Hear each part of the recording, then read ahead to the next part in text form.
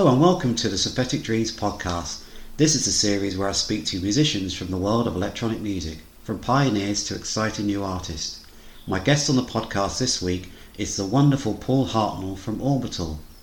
Paul and his brother Phil formed Orbital back in 1989, and during his long and fascinating career has collaborated with a diverse range of artists, from Robert Smith to Joseph Arthur, who both appear on his excellent solo album, The Ideal Condition, and Peaky Blinders star Cillian Murphy, who provided spoken word pieces on the excellent 858 project.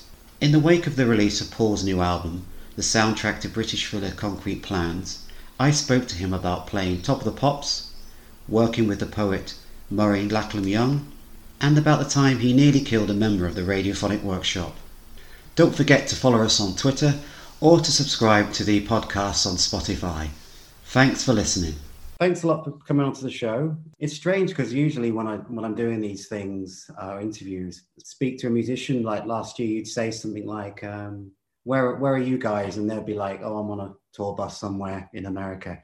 But it's weird, like last year and this year, when you ask someone now, it's like everybody's at home. So I wondered, you know, how you've been with the lockdown, and have you been keeping busy and the kind of things? I've been very busy. I haven't stopped really, just studio work. I was kind of anticipating studio work anyway. We lost a year of festivals last year, but essentially I was kind of expecting to be mostly in the studio. So I've just been sort of getting on with it. You know, a nice creative collaboration with the poet Murray Lachlan-Young came out of it. He's like an old friend from school. And we just got, as soon as the first lockdown hit, we just got involved. He does a regular poem on Radio 6 every Friday. That's right, yeah. For the Sean Keaveney show. And we just decided to collaborate on those poems because the theme had changed because of the COVID thing. He was doing a diary entry for each week as to what's been going on with, people and life to do with that. Yeah. And so I would score it every week, and we just got into a real kind of groove with it, and ended up with sort of 14 tracks after 14 weeks. We're just doing a track a week really quickly on Thursday, and broadcast on Friday. It was great fun, actually. Must be good to hear it the next day. That's quite a fast turnaround then. No, it was good. It was interesting because you get little, it's like it's just funny because sort of whatever's happening in the news or with people, if everyone's feeling a bit weird, he would reflect that, and then I would reflect it in music, and like you say, it sort of comes out on Friday, and you'd sort of sit there sipping your cup of tea and listen to it and go, oh, is that what I did? After, because you didn't really have time to remember what you were working on or how it was, and then hearing sort of Sean just sort of sniggering away at it. It was good fun, but funny. God, what happened? The guy from Kraftwerk died halfway through as well, and so in the little middle eight, I got when Florian died, I got a little bit of sort of Autobahn flute in the middle eight, just to kind of respect to him and things like that. So it was very topical at the time. I noticed on Twitter one person spotted it, but that's the sort of thing that you just do naturally without thinking about it. It's great you could do things like that. Yeah. Little homages, because you didn't you guys remix one of their tracks? I remember. I think I've got is it a CD single of Orbital? Kraftwerk, sorry. Was it Expo? Or am I getting that? Expo 2000, yeah. So sorry, I'm jumping to Kraftwerk, but because we spoke about Florian Schneider, how did that come about? Did you meet them or speak to them, or was it just done from representatives? I don't. I think it just came through sort of management, and their people contacting our people. I've got he did ring up, and I missed him. He did ring up to leave a message, Ralph, and just to sort of talk about the remix. And I have it on a little micro cassette that I've kept. But though I kept all my little micro cassette. Yeah, there you go. I kept all my little cassettes actually from Answer Machines. I kind of, because I'm a sound archivist anyway, I like to think of sounds. When Answer Machines used to use cassettes and then little micro cassettes, when they'd run out, I'd leave them to run And then when they'd got too long for people to leave a message, you know, because they used to have to fast forward to the end of the messages and all of that. Instead of rewinding them and going over them again, I would just take them out and put them in a box. So I've got a box of 90s Answer Machine messages of just weird things that different friends have said and that kind of thing. And then up amongst it comes, you know, Ralph sort of talking about the remix. Some of them you could use in a track one day, I'm sure. Like, I know. I kind of, indeed, I kind of felt like one of the ideas that I'd had was to do a sort of autobiographical kind of album. I started writing a book, you know, because I just started thinking, oh God, I'm starting to forget all my sort of crazy memories of the 90s and things like that, you know, and it'd be good to write it all down. And then I thought, well, why, you know, in that usual typical musician way, why not sort of score it as well? But then I started thinking about why don't you sample sounds from those places, and started going around the village that I grew up, recording sounds of places where, you know, I used to hang out, you know, drinking a beer before the youth club or whatever, and that kind of thing. So, you know, recording sounds that are meaningful to me. But I haven't dived into that yet. I haven't, you know, and sampling songs, you know, that I remember from my youth and that kind of thing, you know, just sort of getting into that world of a seriously forensic sampling kind of autobiographical sort of record, obviously keeping it accessible at the same time, but it would just be kind of, it's almost kind of like casting spells with sound. Do you know what I mean? For the musician, for what it means to you to have that sound of that, you know, the reverb from the tunnel where you used to sort of hang out near the station when it was raining with your mates and that kind of thing. Yeah, I will get onto that one at one point. And those Answer Machine tapes are definitely part of that process, you know. I wish I'd kept some of mine as well. When you get a certain, like a drummer from The Only Ones ring you up and leave a message, and you're like, this is mad, you know, just like, yeah, as a music fan as well. So yeah, it's great that you kept all that. That's brilliant. So just kind of, as we're going sort of about the past, I was trying to remember, and I think actually my first record, and I'm not just saying this, I think it was Chime, or, you know, when you actually go to a record shop with your own money, because obviously parents would buy you cassettes and whatever. And so I checked out some of the old performances, and I was watching Top of the Pops. So, I just, if you can go back to sort of memories of that, what was that like to when you first was on Top of the Pops, which must have been a boyhood dream for you? Oh, yeah. Well, you know, anyone of my kind of age, that was it. You've arrived. Do you know what I mean? It's totally kind of, it's insane, you know, and I mean, it's been well kind of documented, but, you know, to summarize, I mean, I was working in a pizza restaurant, washing dishes at the time. It all, you know, Chime went from white label to 3,000 selling white label to signed to FFRR to all of a sudden on Top of the Pops. And I was still working in a pizza restaurant, and, you know, I had to, you know, ask for the day off because all of a sudden it had come up on the Wednesday that I was supposed to be doing a session, you know, and I had to say to the manager, sorry, I can't do that. And, you know, she said, well, you know the rule, if it's on the rota, you can't change it. And I said, well, I'm going to do Top of the Pops. And she just screamed and grabbed my cheeks and just went, you know, oh my God, I'll do it for you. You know, if you know, just sort of, if you need any more time off, just let us know. Oh my God, you know, it was brilliant. And the next day, you know, on the Wednesday, I took a mate up with me because they sent a car. They sent like a sort of proper, you know, swanky executive black car with a man with a suit on, knocking on my house in Dunton Green. Well, I got up too late, and so I was kind of rushing about. And there's this sort of polite gentleman at the door saying, "Oh, I'm ready to take you to the BBC, sir."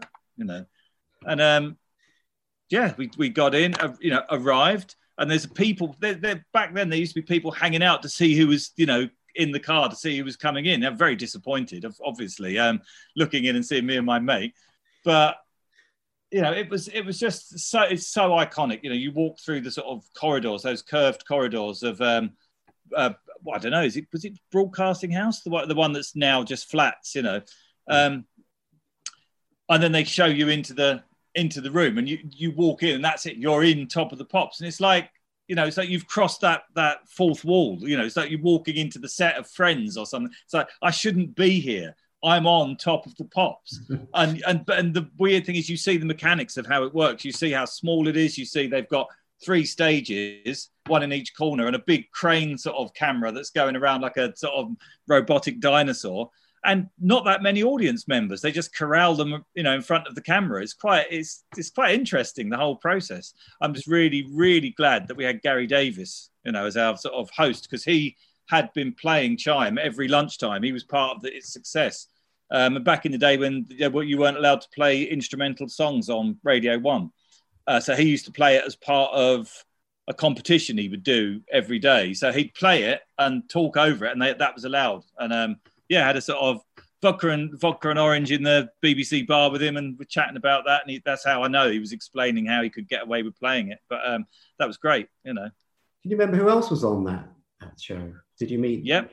There was a sort of boy band that were older than us, probably. I think they were called Big Fun. They were kind of like a real manufactured sort of boy band. I remember looking at them thinking they were old geezers. Do you know what I mean? I think they were probably 27 or something, Yeah. But and the big one was Snap doing the power, which was brilliant because when we finished, we jumped off stage, jumped into the audience, and were jumping around with everybody else to dancing to Snap the power. It was brilliant. What a great time! Yeah, that was great. I tried to say hello to them in the corridor, but they were really kind of stony and cold and sort of a bit snooty and looked away. So, And he's quite big, wasn't he? What was he called? Turbo B? I don't know. I said hello, but he didn't respond. So, big entourage. Yeah. Did you play Top of the Pops often then, or can you? No, they said they'd never have us back after that. And then they changed, because we didn't do anything. We just stood around. I've always been a bit sort of Lars von Trier about things, and I won't mime. I don't like miming. Do you know what I mean? I've done it twice. Ironically, probably to 2 of my biggest ever audiences. Do you know what I mean? It's that's how it works in this industry. Sometimes it's weird. The only times I've ever sort of mimed have been media events like that. Never an actual gig. Of course, yeah. But I can't. I just can't do it. I just don't want to do it. People used to say, "What have you got to?" You must have a backup plan if your equipment fails at a gig. I say, "Yeah, you just cancel the gig." That's what. Say, "Yeah, but wouldn't you play a tape?" I say, "I'm not going to do that." Do you know what I mean? I don't like it. I just like things to be real. Yeah, I'm a bit stuck with that one. Exactly. Well, you let the music do the talking. Yeah. I mean, you touched upon about equipment failing then, because I'm just reading Stephen Morris's second memoir. So he talks about New Order, and when they were using these old synthesizers, then they would break down or just not start or whatever. Do you have any funny moments then of equipment back in the day that would play up? It happens all the time. Our old sequencers used to do that. The MMT8 sequencers. Epic fail in Dublin once, and you kind of know when they're going to do it. You change pattern and you see it goes into hieroglyphics, and it's sort of computer jumble, and you just think, oh, that's it. And the only way out of it is to turn it off, get a floppy disk on another machine, put MIDI into the thing, turn it on, and pump it back in, and then it kind of resets itself. So that's a good couple of minutes if you're quick. It's takes longer than a sort of wheel change in a Formula One car. But in Dublin we were doing it. We did it, and it had an epic fail, and it held on to every note that was playing at the time. So all of the synths that were playing just sort of went, just held a big, like, massive chord, and the whole audience just went, yeah, like as if it was some special moment. And it's so disappointing because you think, I'd love to be able to take this on somewhere and hit you with a drum beat, but we're going to have to stop. So just had to press stop and sort of, apologise to them. But because we were in Dublin and the Irish crowds are always so sort of amiable and fun, they just all sort of fell about laughing, had a great time. And then when it started again, they were even more sort of cheering. So, that was fine. But it happened in Belfast, a BBC Big Day Out, kind of fairly recently as well. We had an epic fail on our sort of synth that was doing bass lines, and it was just about to do a track where it was being the main bass line. It's like, we got to stop and sort this out, full, like, few minutes gap in front of 10,000 people. But luckily, it was being broadcast live. But the BBC, because they have a delay, they just cut it out, and you wouldn't know it even happened. It was brilliant. That's nice. And I suppose you could just, it seems that you're sort of the guy that would just laugh about it anyway afterwards. I suppose at the time it's a bit, but then you can it's a bit tense at the time because you don't know if you're going to get it started again. But after, I don't mind. It's what I've kind of signed up for. Do you know what I mean? Live electronics, take the studio on stage, jam with the arrangements. You know, it's what you do. So it's showing that you're playing live, I suppose, and it keeps it interesting. I was thinking about then the kind of setup that you would have had way back, sort of early 90s, to what you have now. Obviously, it's grown because when I see you, you have a massive setup. So because of obviously the technology is changing all the time. So is it a lot better now? So I suppose you have less of. Obviously, you said you spent about Big Day Out and it failing then. But what sort of equipment did you have back in the day? Was it quite a small setup? No, it's bigger probably back in the day. Not originally. After a couple of years, it grew quite big because, you know, if you wanted to do sampling, you had to bring big samplers with you. Nowadays, all the sampling happens inside the computer. So you're sequencing and sampling happens inside the computer now. So that takes away having to have big, you know, EMU samplers on tour and MMT8 sequencers, you know. Of which I used to have 3 in a row, 3 sequencers, 8 tracks each. And then, you know, that which was good because when you could change them into different patterns at different times, you know, to move on to different tracks. But, you know, you'd have a sampler and then you'd have a backup sampler back in the day. So you'd have a big tower of kind of rack mount equipment. And then, you know, if you wanted synth sounds, you had to have synths with you or have them as samples. You know, there was no audio stem playback kind of thing. Yeah. So always had a Jupiter 6 on tour, still do, you know, back in the day, sort of various Roland kind of mono synths, SH09, you know, maybe a 101, 303, 909, various sort of drum machines, quite often lots of Roland stuff actually, R8 drum machine, Alesis SR16 drum machine times, trying to think what else. Like I say, always two big EMU samplers. Wave Station, Korg Wave Station was always my sort of favorite digital kind of multi-timbral synth, which was always good. Looking around the room, see if I've forgotten anything.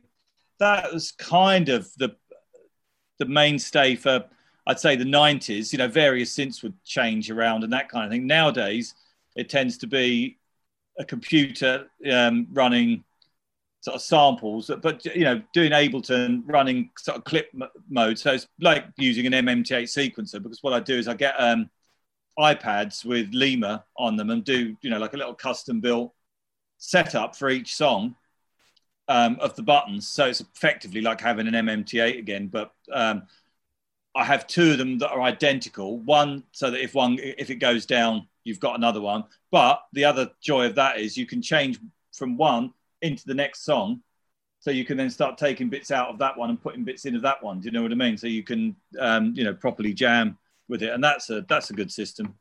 And then again, take synths and things like that, but they've shrunk. You know, nowadays I'm looking at a, you know, sequential Prophet 6 synthesizer. It's a modern analog synth, but it's, you know, this big, but it's as fat as a, you know, big old, you know, big old sort of blunderbuss analog synth, a lot more reliable. So I take things like that, but I do still always take the Jupiter 6 because I can't find anything to replace it, because it's so particular to the sound that anything else just doesn't sound right to me.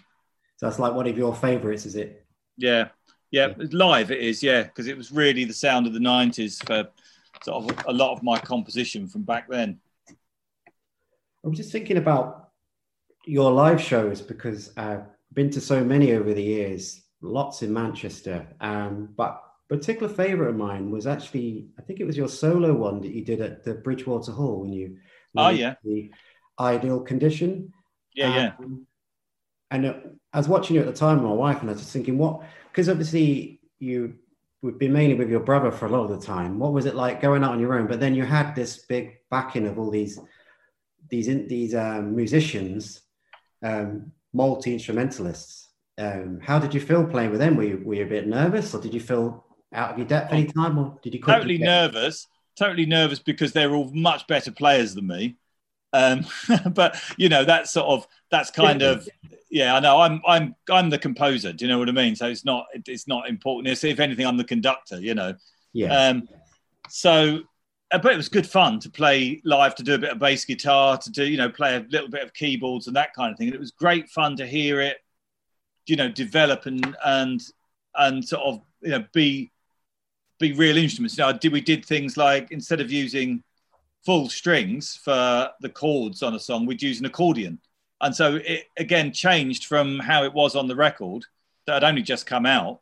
And all of a sudden it's like, oh yeah, what can we do? We haven't got strings. We could use, you could use sampled strings. It's like, but then the girl playing the accordion said, well, why don't I just play it on the accordion? And it's like, oh, great. And of course, an accordion's a big sound, and so when you amplify it, it sounds great. And so doing things like that was really good fun. It was interesting because while people can improvise within their loop or their area, you can't improvise with the length of the song and the structure. We may have been able to get into that if we'd have done enough gigs, but because they're reading from notation, you've got to stick to the structure of the song, which was quite interesting because there were a couple of points.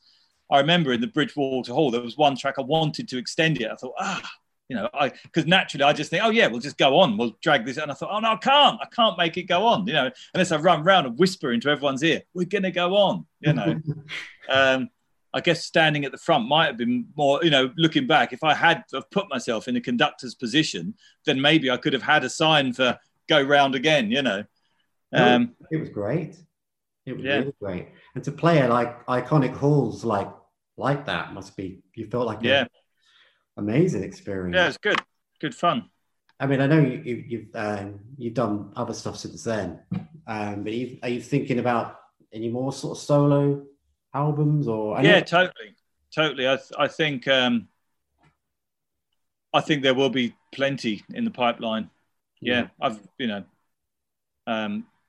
I'm trying to keep quiet about my future plans because I don't want to release them just yet. You know what I mean? But yes is the answer. That's the other.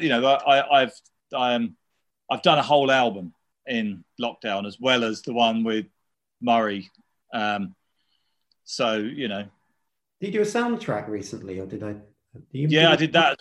I've done that as well for a film called Concrete Plans, which is I think it's kind of out. I think you can buy it on Sky.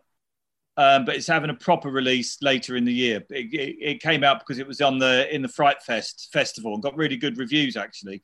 But that was it's just had a very limited release because of that. But it's coming out properly. Yeah.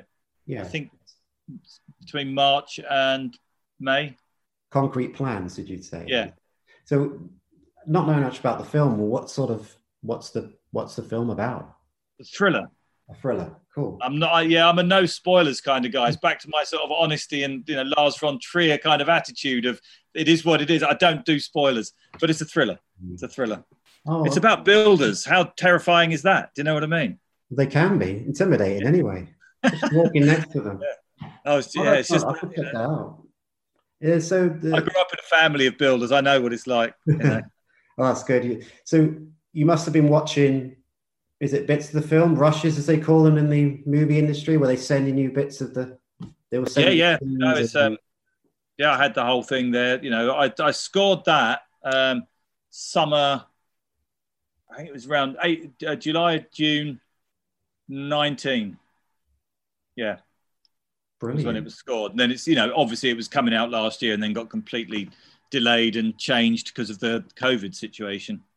So will there be a soundtrack that we could possibly get at some stage? Or... Absolutely. In fact, this conversation has just reminded me that I've got to respond to an email after this with the people that are putting the soundtrack out. So we're hoping for a 12th of March release on Lakeshore Records. Good. Oh, brilliant. Good label. No, they're great guys. Yeah, really good.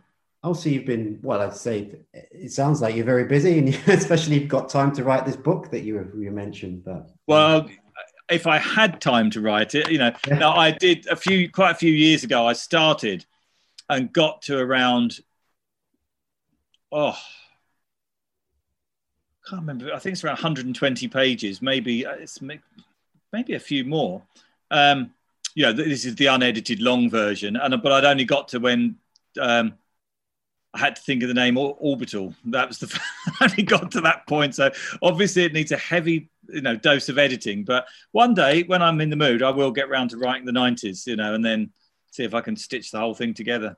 If you can remember anything from the 90s. Exactly, yeah. It was somewhat like being shot from a cannon from one end of the decade to the other, Yeah. I was thinking about the 90s then, because I don't know if you were working on them, but I'm a big sci-fi fan. So obviously I have to speak about Doctor Who because it's one of my favorite theme tunes. And I just think when you had the initial idea to do Doctor for is it the Altogether album? Yeah. I'm pretty sure it was at a festival, and I think you may have been previewing it. Did you preview? Well, we've been playing it since. Whoa. Hang on, let me think. I think it was around 95-ish, 94, 95, sometime around then. It's appeared in the live set. And it was never going to be on a record. And then it just got so popular from the live set. I just thought, we're going to have to do a recording of this for this album. So we put it on, the Altogether. But essentially, it was always just intended as a live thing. Because the reason was, it was always one of my favourite theme tunes. It's probably got an awful lot to do with why I do what I do. As a kid, I loved the program, but the theme tune was something else. It stirred the same things in me as Kraftwerk do. Do you know what I mean? It's just like, what is this weird, cold, yet I love it sound, which is funny because I listen to things like Computer World now and it sounds anything but cold. But back then, compared to contemporary music of the time, it was so stark and angular, and the Doctor Who theme was it's proper gothic, isn't it? It's proper kind of haunting, scary. It's what I love about the Severed Heads, actually. I don't know if you know that Australian band from the late 70s, 80s. And they're still going. The Severed Heads. Oh, okay, I'm going to give you two album titles and you have to go and listen to them. One is Since the Accident, and the other one is City Slab Horror. Those two albums, massive influence on my career. They just blew me up. I'd say the Severed Heads had as much influence as Kraftwerk on what I do, and I think you can hear them in the music sometimes. Wow. Yeah, but they also have that haunting quality that Doctor Who had for me. It's just brilliant theme tune, and so we put it in the set as the idea. Doctor Who had been forgotten by then. It's like mid-90s. It was old news, wasn't it? So for me, it was kind of like, let's resurrect that. Let's get that theme tune out. Let's remind people of how good it was. And, because it was also that at that time, you forget, don't you? It was not pre-internet, but it wasn't the internet and streaming wasn't the thing that it is now. So that, when did you ever hear the Doctor Who theme tune after it had finished? You didn't really. So, it's funny because when the series came back, all of a sudden it was big news again, and we ended up at Glastonbury with Matt Smith on stage with us. It was crazy. It was crazy how these things go. Kind of going from that, and then obviously, I think I saw you guys. Well, I did see you guys at the Blue Dot Festival, and I was watching Radiophonic Workshop, and I think you came on at the end. Was it towards the end of the set? And then I saw you with Orbital, and then the Radiophonic Workshop coming on for Doctor. And me and my mates were just like, we're seeing the Radiophonic Workshop, Doctor Who, Orbital. It was just like, what was that like to work with? Oh, brilliant. I'm good friends with Mark Ayres. Have been for years, and it just kind of came out of him. He rang me up when he realised I didn't know they were playing. When he said, we're all doing the same festival. I think we really must come on stage for Doctor. And I said, oh my God, what a brilliant idea. And he said, you've got to come on stage for our track, and it's like, oh yeah, what a fantastic idea, It was great because I think what was good about that festival, I think they did a workshop, and you could play all the synths, and they would show you, members of the Radiophonic Workshop. So this guy was showing me, I think it's a Moog Theremin, and we were having a play with it. And then it turns out it was Roger Lim. So Roger Lim was showing me, I'm a big fan of synthesizer, and I was like, this is, and I don't think anyone. I know, because the track I did with them, the track that I did with them, E-Shock, which has still never come out, but they came to my studio. I nearly killed 2 members of the Radiophonic Workshop in the same day. Mark Ayres fell down the stairs because there wasn't any banister rails, because the studio is a bit, should we say, junkyardy.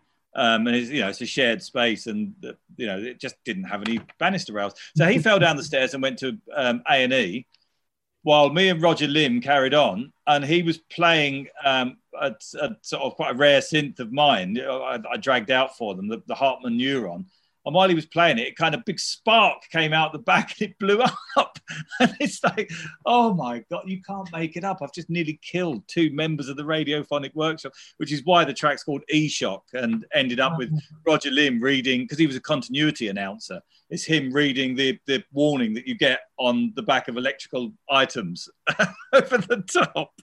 So, I mean, talk about taking influence from your environment. But, it was amazing to work with Roger Lim, because something I found out and didn't know, he's the guy behind the sort of stings for the Protect and Survive video. Do you know the sort of 4-minute warning thing with the... He did that, and he's, I said, that's the most chilling thing I think I've ever heard. He said, I know, isn't that funny? Because I fully intended it to be warm and cuddly. And it's just like, it's brilliant. I'm so glad you got him to do that, because like I said, there's some great footage of him, aren't there, in the 70s, just like him talking about synthesizers. I haven't seen any, I haven't caught any of that. No, it's great. It's wonderful. And the old sort of footage like that. So just it's funny on stage at the Blue Dot Festival. There was that moment when I'm doing the track, and I'd shown the filter buttons to Dick Mills and Roger Lim on 2 synths, and I had nothing to do, because they were my controls that I normally do, and so I gave it to them, and I'm stood there. So I've got a slight moment to think and to watch. Do you know what I mean? I can see Mark Ayres doing the lead line on his sort of SH-101 keytar.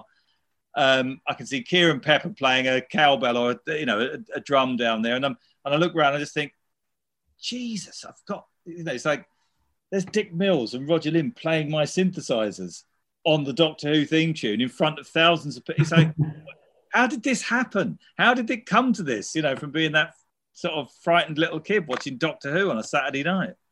You do this sort of thing very well. I remember really loving The Saint, when you did The Saint. Yeah. Was that the Insides album? No. Or that was it got tacked onto the end of Insides, by the record company. They sort of shoved it on the end, but it's not actually part of the original Insides album. But to be fair, I did one of those Tim Burgess listening parties recently, and I kind of went to stop at the end of and then I went, oh shit, everyone else is listening to The Saint, and I forgot that they tacked it on the end. So yeah. It's officially part of the album now. When I heard that, me and my mates we were just hoping that you would do a whole album of like movie themes, because I can imagine you doing Joe 90 or Persuaded. Oh look, don't get me started. If I had the one that I would be, well, the one, no, okay, I'll say the one because of the other one I thought of second. The one I really, really want to have a go at is the UFO theme tune. The if you remember that, the sort of dum dum dum dum dum dum dum dum. That's just brilliant. I love that. But Space 1999 is pretty good as well. Once you've done your book and your other albums and any soundtrack, when you have any time left, please. Actually, Space 1999 would translate really well into a massive rave track, because it's got those big orchestral breakdowns, and then it goes into high energy disco. So if you kind of the disco bit transfer that into kind of techno, and then the big breakdowns of the big orchestral bits, that would work like a charm. Well, I'll have to let you go in a minute, let you go and do it. Yeah. I'm itching to go. Let's go. Well, yeah. Obviously, a very busy man, so I won't keep him for too long. But I was just sort of thinking about Phil, and have you seen him recently? I know you've done these lockdown. You did a lockdown performance for Blue Dot last year, which was great. Have you managed to see Phil recently, or because of the No, lockdown? not at all. Or lots No, of meetings? no, I haven't seen him. Hmm. Yeah, he's locked away. So it must have been good when you did the lockdown. Was it last year for Blue Dot? Was it the online Blue Dot show they did, and you did like an hour? Yeah. Performance. Yeah, that was good fun to do that gig for sure. Yeah, it's quite good to sort of remember what it's like to, do that kind of thing. Yeah, no, it was good. So I was just saying, what the rest of your plans are for this year, because obviously everything is stopped. We don't know when gigs are starting again, but it seems to me you're quite lucky because you've got the studio side. It seems like you're always busy. So yeah, well, for me, I'm currently sort of pitching for a nature documentary series. Whether I get it or not, I don't know. Down to the last 3 people, but that's kind of what I'm. That's what that's what I failed to join this Zoom because I was getting carried away, sort of doing sort of nature music. So we'll see. That's good fun. There's definitely there's a score coming up later in the year as well, another one. So that's it's good to get back into the scoring thing. I do love that. That is definitely one of my main passions. So, I'm hoping to indulge in a bit more of that as time goes on as well. Like properly get involved with scoring. I love it. It's one of those things that as soon as I start doing it, it just kind of, I light up. Do you know what I mean? It's kind of, it's different to writing kind of, for want of a better word, pop music or whatever you want to call it, just, artist-led music.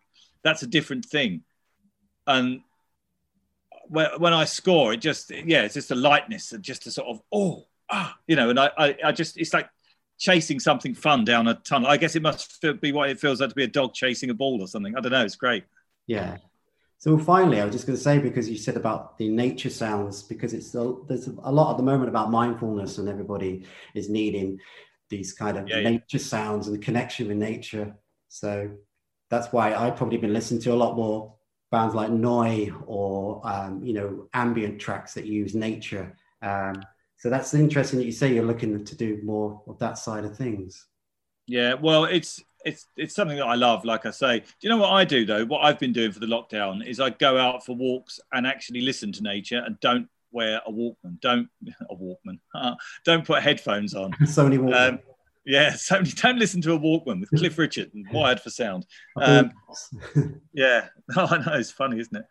God, that's funny when old words come out like that. All of a sudden saying a Walkman.